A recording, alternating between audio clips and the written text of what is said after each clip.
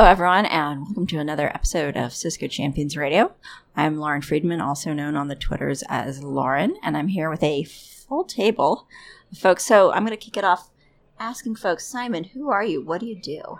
I think the first thing I want to say is I don't think I've ever heard your microphone voice before. This is my, it's been a long week and I'm a little tired voice.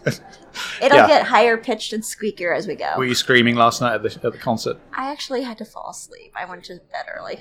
Oh, okay. You're not the only one. Like a dweeb. But anyways, go ahead. Who are you? What do you do? And all that good stuff. So my name's Simon Thompson, on Twitter at Meraki Simon.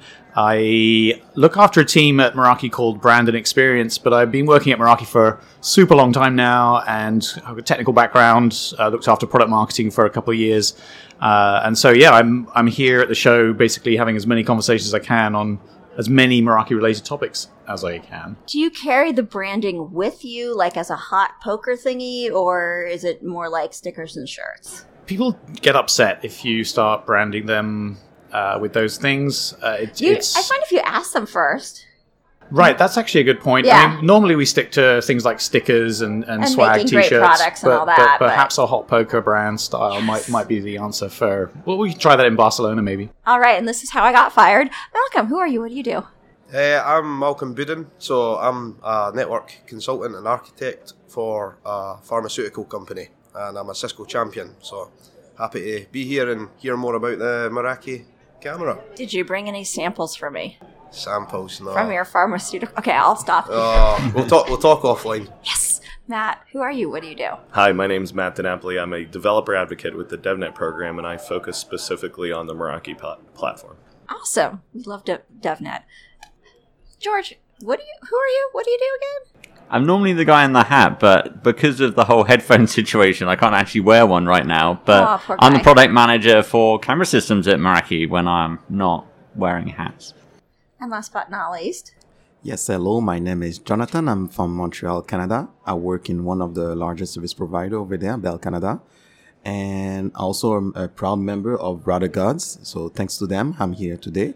And Cisco champion, so hoorah. So yay. I'm excited to get to learn more about Meraki and the camera and everything about it. Awesome. I see people outside the booth are playing catch. It's kind of crazy. All right. Simon.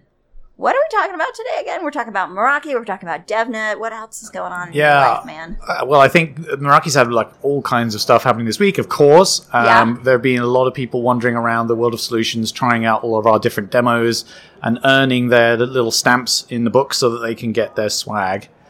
We have a vending machine with but just quick reminder, this will be published way after Cisco Live, right, so we don't need to... less it's contemporaneous. Not live nature. Streaming. In fact, people don't actually care. Okay, go on my left, sorry. Fine. Sorry, listeners. We're talking about all kinds of new stuff. We've recently done a pretty big launch around Wi-Fi 6, which is huge for us, but also want to mention, of course, the cameras. We have George here today, and we should make most of that with a very exciting... demo that we've been able to put together around the latest member of the MV smart camera family. So, George, do you want to give us a quick introduction to what this thing is? Smart cameras. It's a camera.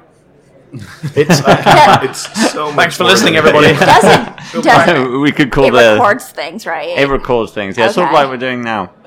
Essentially, the Meraki camera sort of portfolio is designed to be the simplest camera you could possibly deploy and use, and primarily evolved from the need for customers to have a simple security camera. Do any of you guys here have security camera systems as things you have to manage? I use one in my toddler's room. That doesn't count. I have the Meraki camera. Your part. This guy's life is already easier. Yes, Malcolm, how about you? Yeah, none for me. No. Not yet, but we're going to convert you. That's the plan, right? Just a matter of time. So the whole reason we've made it an easier, simpler security camera is you don't need anything other than the camera. There are no servers, there's no NVR networked video recorder, there's no VMS video management server, there's no DVR digital video recorder. It's just the camera itself. So where do you keep the video feed? Where do you think we keep it? Dun dun dun. The big reveal. Inside the camera? Yes. That is not necessarily obvious, though, because Meraki is known for cloud, right? So everyone's like, oh, you put the video in the cloud. That's how you get rid of the servers. But That doesn't work. It doesn't work because when you have hundreds or thousands of cameras, this becomes like a really sizable bandwidth problem. And now I know you guys are probably happy about that because you can serve on some great pipes up in Canada. But for lots of people, it's a real challenge to get that bandwidth, or it's just really expensive. So to try and get rid of the boxes, but also make a system that was like obtainable because you weren't constrained by bandwidth, we had to put the storage in the camera. And so what we've done is take the latest advances in the mobile phone industry, like all the latest hardware from the Android phones, essentially. And so we've put 256 gig of storage in the camera, but it also does all the analytics and other things in the camera, including machine learning. And that's why we're not really calling it a security camera. We're calling it a smart camera, because you can do more things with it than just security. But it's not insecure now that you've removed that part of the name, right? No, I mean, it's like... It's secure enough in itself that you can just call it a smart camera. Yeah, I mean, Okay. I'll take a show of hands from the table. How many people want to know about some of the security things in our smart camera? I would like to know. I'm raising my hand. You just can't see it. The reason I ask is it's an interesting topic because most of the people making camera buying decisions are physical security people. So they know about locks and doors and keys and like bulletproof glass, but they don't know anything about certificates or like HTTPS or doing that type of thing correctly. So they typically aren't making good decisions on that. While IT teams and us at Cisco really get this and we understand the importance. And you see the IoT space and those things like cameras becoming this really big attack vector for people trying to get into your network. Any of you guys come across the Mira botnets of like a few years ago? Like huge distributed denial of service botnet, which was cameras because they were so poorly secured. So on the Meraki camera side, we put a ton of work into that. So here are some of the examples. All the storage is encrypted. We use AES-256-bit. The first time you turn on your camera, it'll encrypt its storage volume, so it won't record for about a minute or so. And then after that, all your storage is encrypted, zero config. All you have to do is turn it on. So you can't have unencrypted storage. It's not a thing. We only ever send media over the network, both either locally or remotely, using HTTPS. So you can't have transport of your media, which is unencrypted. But this is one of those really beautiful things where good security makes it easier for people. And I think that's rare. What do you guys think? Like, how often do you think you think it's simpler for a normal user? Very rarely, if ever. Definitely not in my experience. Yeah, they don't normally go hand in hand. And the reason we've been able to do this is what happens is when a camera comes online for the first time out of a factory, we see this come online and we go to a global certificate authority, in this case DigiCert, and we buy a certificate for every camera. So this way the cameras can sign their own traffic, and we don't have to put our like super precious Meraki private keys onto like a small camera that's at the edge of the network. And so not only do you get HTTPS everywhere, but there's no self-signed certs. Don't need those. Mm-hmm. No browser warnings saying you've got mixed content, we're not going to load it. You don't have to manage your own cert authority. Wow, there's way too many selfies going on here. Simon, put that away.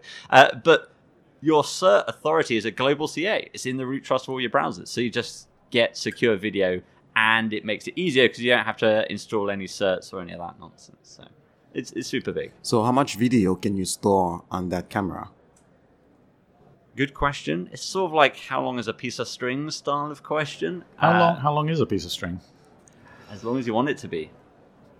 Ah, smart. It depends how much you pay for. You've been asked. I can tell you've been asked this before. This got really deep, man. Yeah, I'll try not to be too philosophical in this session. The 256 gig of storage is like a loop. So its camera's constantly recording until it's full, and then it throws the oldest footage away and puts new footage in. And you can adjust how long it stores by changing the quality, so the bit rate or the frame rate of the video, which is like pretty standard. But what if you want to store even longer? Well, this is where we can start using the smarts of the camera. One of the things that's quite common in the industry is this thing called motion-based recording. Any of you familiar with that? Yes. If you moved, it starts recording, something like that? Yeah, so what it does is it's recording video from the camera sensor into a RAM, into like a memory buffer. And it's constantly going. And when it sees a trigger, like someone walks in, then it's like, aha, this could be useful, take this, write it to disk. And so it starts writing it to disk. And it has like a 20 or 30 second memory buffer to do that. Problem is, the detection of like something of interest is not foolproof. None of these are like 100% guaranteed. So we had a great example a customer told us about where they had a sprinkler system activate at nighttime and flood their office. And the water droplets were too small to trigger the recording. Ooh. And so that was like, they wanted to know at what point in the night their office got destroyed, and they had nothing. So they turned off their motion-based recording. So we do something else. We do motion-based retention, which is like a flip of this. And so we record everything all of the time, and we do analytics all of the time. And then after 3 days, so 72 hours, use the analytics metadata to go back and remove footage with nothing in it. So rather than like this potential 20-second buffer, and it has to detect it, you've got a 3-day buffer of everything. And then you go back and you use it. And with that, you can extend your footage like drastically. Sometimes by like double or treble what the original value was, depending on how much motion you see. But the cool thing is, you will know because we have that analytics data for the past week. So we tell you, we predict what next week will be based on the last week of data. So you're not turning it on blind, you turn it on and we're like, oh yeah, you're going to get 74 days. And like, oh, that's what I want. So there you go. So George, how has the product evolved? Because it's been, the camera products have been out for a couple of years now, is it? Yeah, I think so. how has it evolved, and what do you see? Where do you see it going in the future? Hooks into the DevNet side of things and all that. Yeah.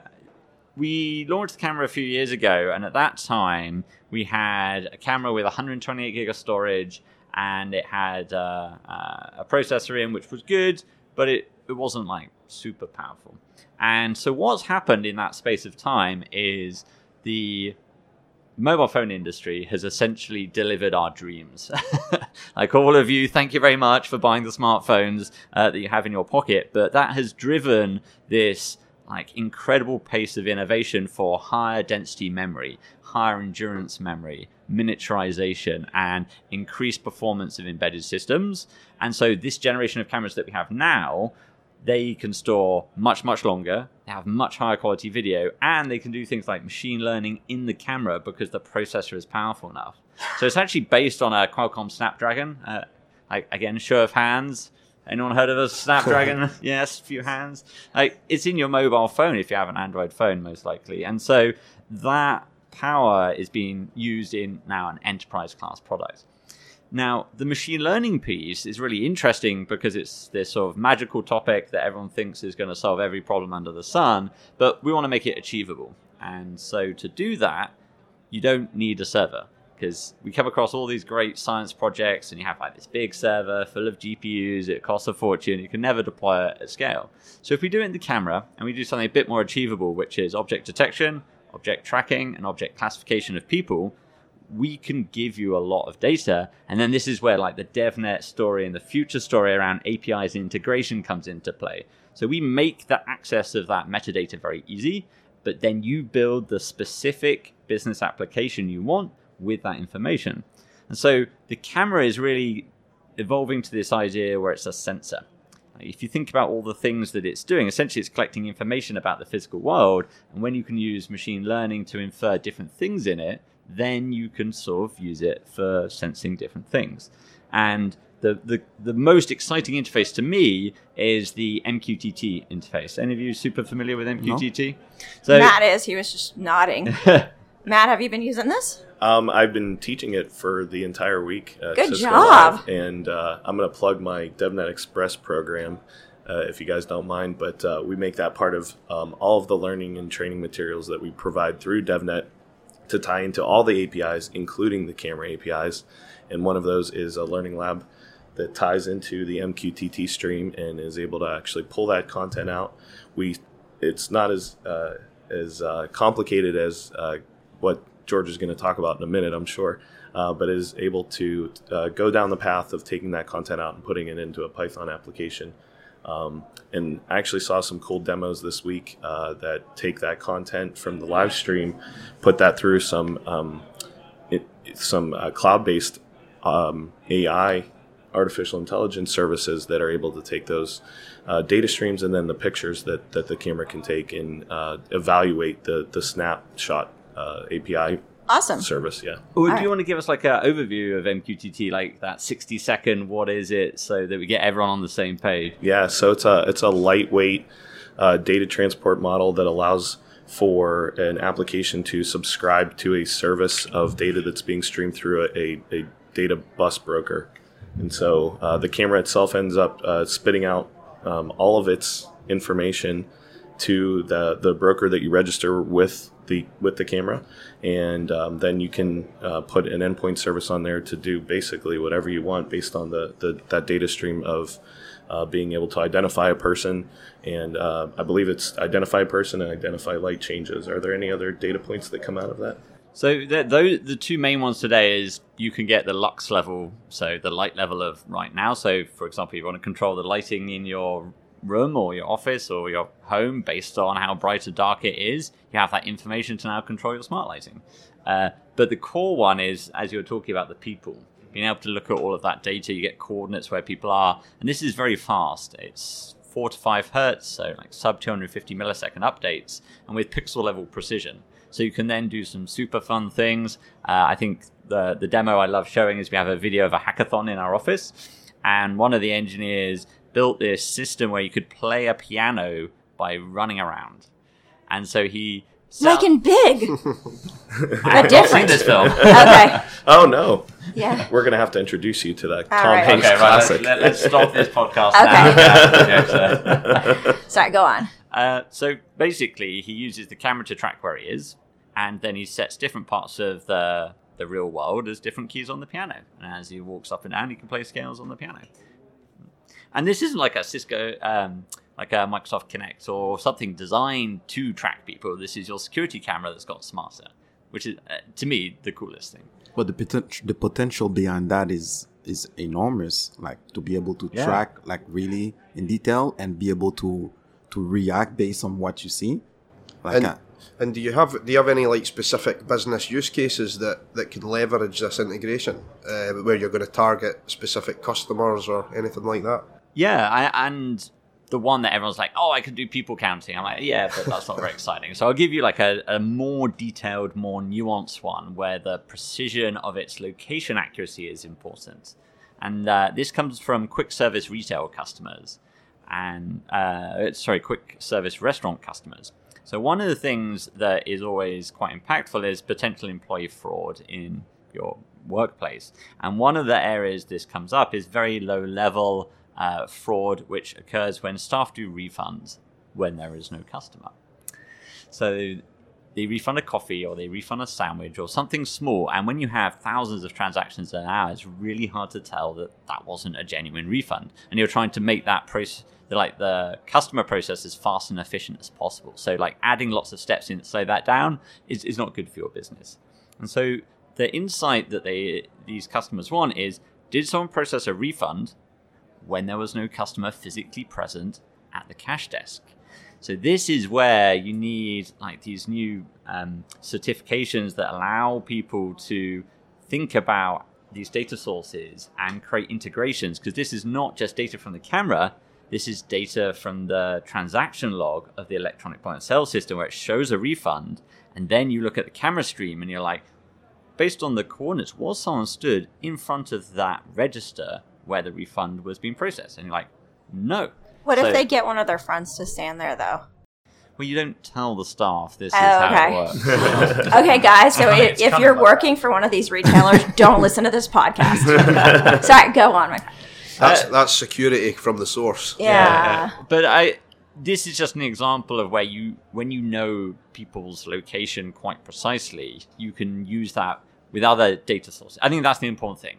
Like all of these cool use cases get better the more data sources you combine with it.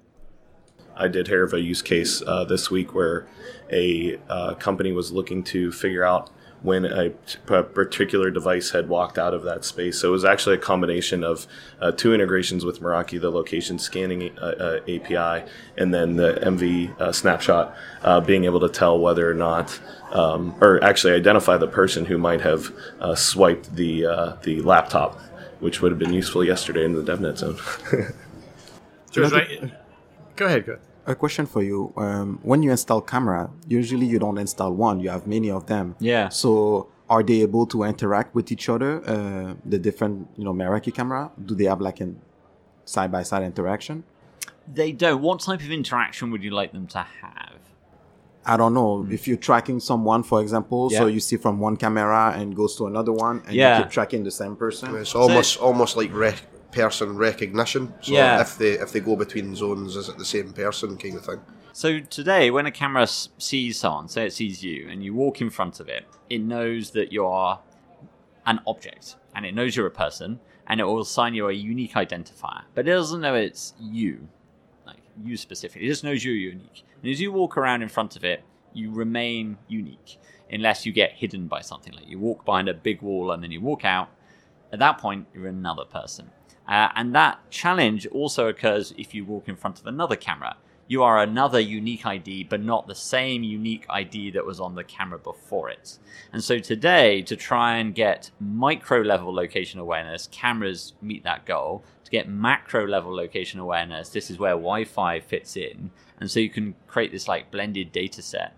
But what we'd like to do in the future is allow cameras to be able to share a visual unique identifier between sets of cameras, so when you walk in front of another one, it can sort of like hand off that identifier. The problem is it's really, really hard. Like, because you look like this now, but if I sit where Simon is and I look at you, I'm looking at a completely different angle and you look completely different from a camera's perspective.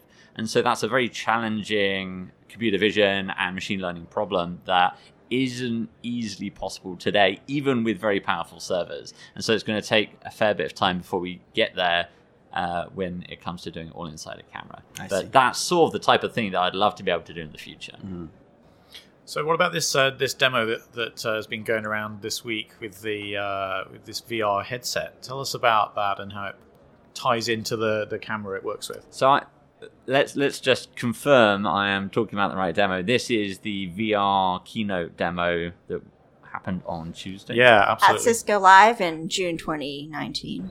Yes. In case people Thank are you. listening to this in the future. So I have a secret little surprise here. Ooh, you're giving us a pony? Oh, never mind. This is going to be the world's first VR demo. I have the demo on radio. here. Audio VR demo. Yes. So I have Very an virtual. Oculus Rift S in my hands for everyone listening because we have no video. And we did a live on-stage VR demo. And if you're a technical person listening to this and anyone asks you to do it, say no because it's very stressful. Wait, so you're saying that demos don't always work perfectly when they're live? I don't They understand. do. The thing is, Never headsets- ever been a problem with a live demo. So the thing is, it works beautifully, and it's like super reliable, but it's not meant to work in an auditorium of 15,000 people with like the most amazing light show you can imagine that sort of kicks it all off. So for those of you not there, it was just... Actually, someone else should describe this, because I was just so in the moment. Who was in the keynote and saw like the opening sequence with all the lights and... Yeah, that was Yeah. nice. Yeah, it's like a pyrotechnic, like crazy lighting and sound. It's just designed to be a sort of very monumentous experience. You can definitely find videos of it online anyway. Yeah, it's very rock concert-y. Yes. So yes, green lasers if I remember correctly. So the issue with this is VR headsets are designed to be used in your living room, not in an auditorium with 15,000 people and huge crazy light shows. And so the poor Oculus it sort of freaks out essentially when the new Oculus Rift S is really awesome because you don't need these pods which help triangulate where it is. It does it using cameras because, cameras are the answer to everything. And so if you look on here, we've got camera on the top and on the sides and on the front. yeah. Yeah. So we're looking at an Oculus Rift and there's lots of cameras. Yeah, lots of camera lenses all over it. The thing is, it tracks where it is using the things it can look at.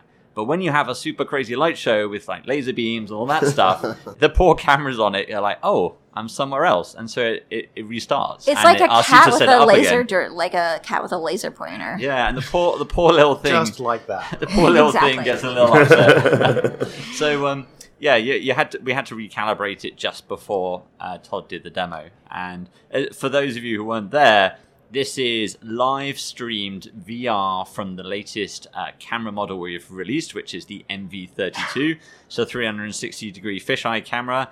And the VR component of it is in every one of them. And it doesn't cost any extra. And you can do it on your phone, or you could do it on like the Oculus Go, which is the lowest cost Oculus option. And we officially support the Oculus sort of family of VR headsets to immerse yourself in that location. The thing I like on it is you got this fisheye view of the world, but then you I think the term you use, George, is you de-warp it so that it looks like you're essentially simulating what people would look for in a pan-tilt zoom camera, right?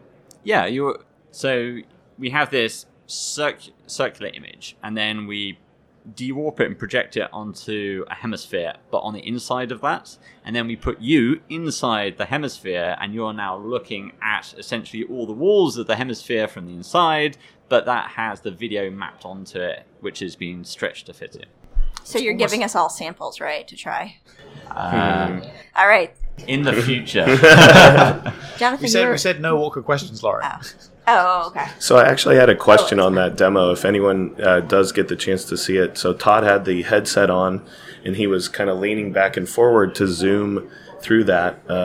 Being that I'm part of DevNet, I'm always curious to the integration point there. Were APIs used to trigger the zoom, or was there some special mechanics behind the scenes? No, it's the fact that you're physically inside this hemisphere. You're getting closer to the wall of the hemisphere, which has the video projected on it, and now you're physically closer inside the virtual world to that wall that is bigger. Okay, it's really trippy, because if you walk, you can walk outside and look at it from the outside of the hemisphere inward. That's crazy. It's definitely the first product we've launched that I think we could describe as really trippy. I think was the phrase there. I think we've had a couple of existential comments come out of this. George just told me that at one point I'm me here, and then I'm a different person when the camera sees me later. So that kind of freaked me out. I think the thing that I am most excited about, and I'm very grateful we managed to get the demo working, because it is so fun, and you don't have to choose to pick VR for a security camera, and it works. But when I think about keynotes, I think about you're looking at the future. It's not something you can have today, right? I mean, am I wrong here? Does anyone else feel that way? Yes. Okay. I mean, one of the questions I had as well is when you were so obviously this is a slightly different track for Meraki. So evolved from wireless to switching to security, device management, etc. When the strategy was being talked about to bring the cameras into the portfolio, you obviously had an idea of where you wanted to take it. Has that changed significantly to where we are now and where we're going? I wouldn't say no, it hasn't. Yeah. I think the thing that is most rewarding about working at Meraki is you have an incredibly talented, creative engineering team. And your aim as a product manager is not to tell them what to build, it's to give them problems of high value to solve. And if you do that, you don't end up with the same thing as everyone else, because they go and build the things that no one has seen before. And so things like motion recap, motion search, native VR on your security camera, engineers like building cool stuff, especially the really good ones we have at Meraki. And my mission is to enable them to go and solve the customer problems a better way by giving them the problems worth solving, not telling them what they should do. So the product has basically evolved based on customer feedback? Yeah, customer problems. Yeah. So the 360 camera was customers want to buy less cameras. I mean, that breaks my heart as a product manager for cameras, but they don't want to buy so many. So if you imagine a corridor intersection in a school, teachers or security guards want to look down each leg of that. And you need 4 cameras, unless you have a camera which sees down all of them at the same time. And so having a 360 camera allows them to do that, buy less cameras, less cable runs, less switch ports, faster install. And so that's a really compelling sort of solution to that problem. But then we can also unlock all these other cool functions. There's also that thing which we kind of very easy to take for granted because we've been talking about it for so long, but the way we've solved the problem of boxes that we don't need anymore with this cloud architecture. The same thing we did originally with wireless, eliminating the wireless controllers. we've essentially performed the same trick here with the cameras, right? Yeah. It's almost a shame we've added so many other things, because now the sort of lack of boxes is just like an afterthought for us working on it, because we did that a while back. But it's actually probably one of the highest value, immediate monetary saving things if you decide to pick up the camera.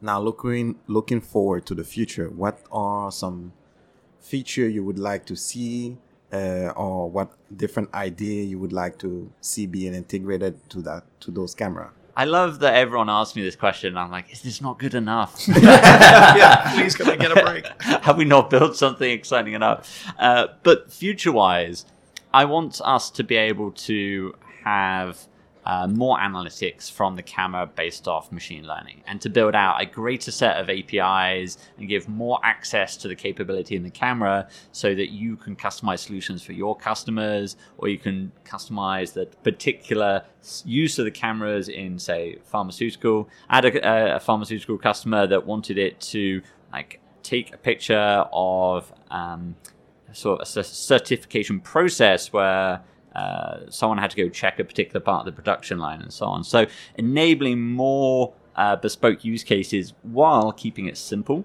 while not adding any other boxes, and enabling people to use like the sort of the latest thinking around API development and scripting and automation. That's the thing that's really exciting for me. And having a few more models. So we're still a relatively young product line. We have a few different models, but if you look at, say, our wireless portfolio, we have like a lot of different variants to meet different needs. We'll have more variants to suit more customer needs. All right. Well, on that note, since we're not yet in the future, I want to thank you all. This has been really fantastic. And for those of you listening remotely, because that'll be everyone, I hope you are able to subscribe to Cisco Champion Radio on iTunes, Google Play, Stitcher, Spotify, and SoundCloud. And I hope you have a fabulous day. Thanks.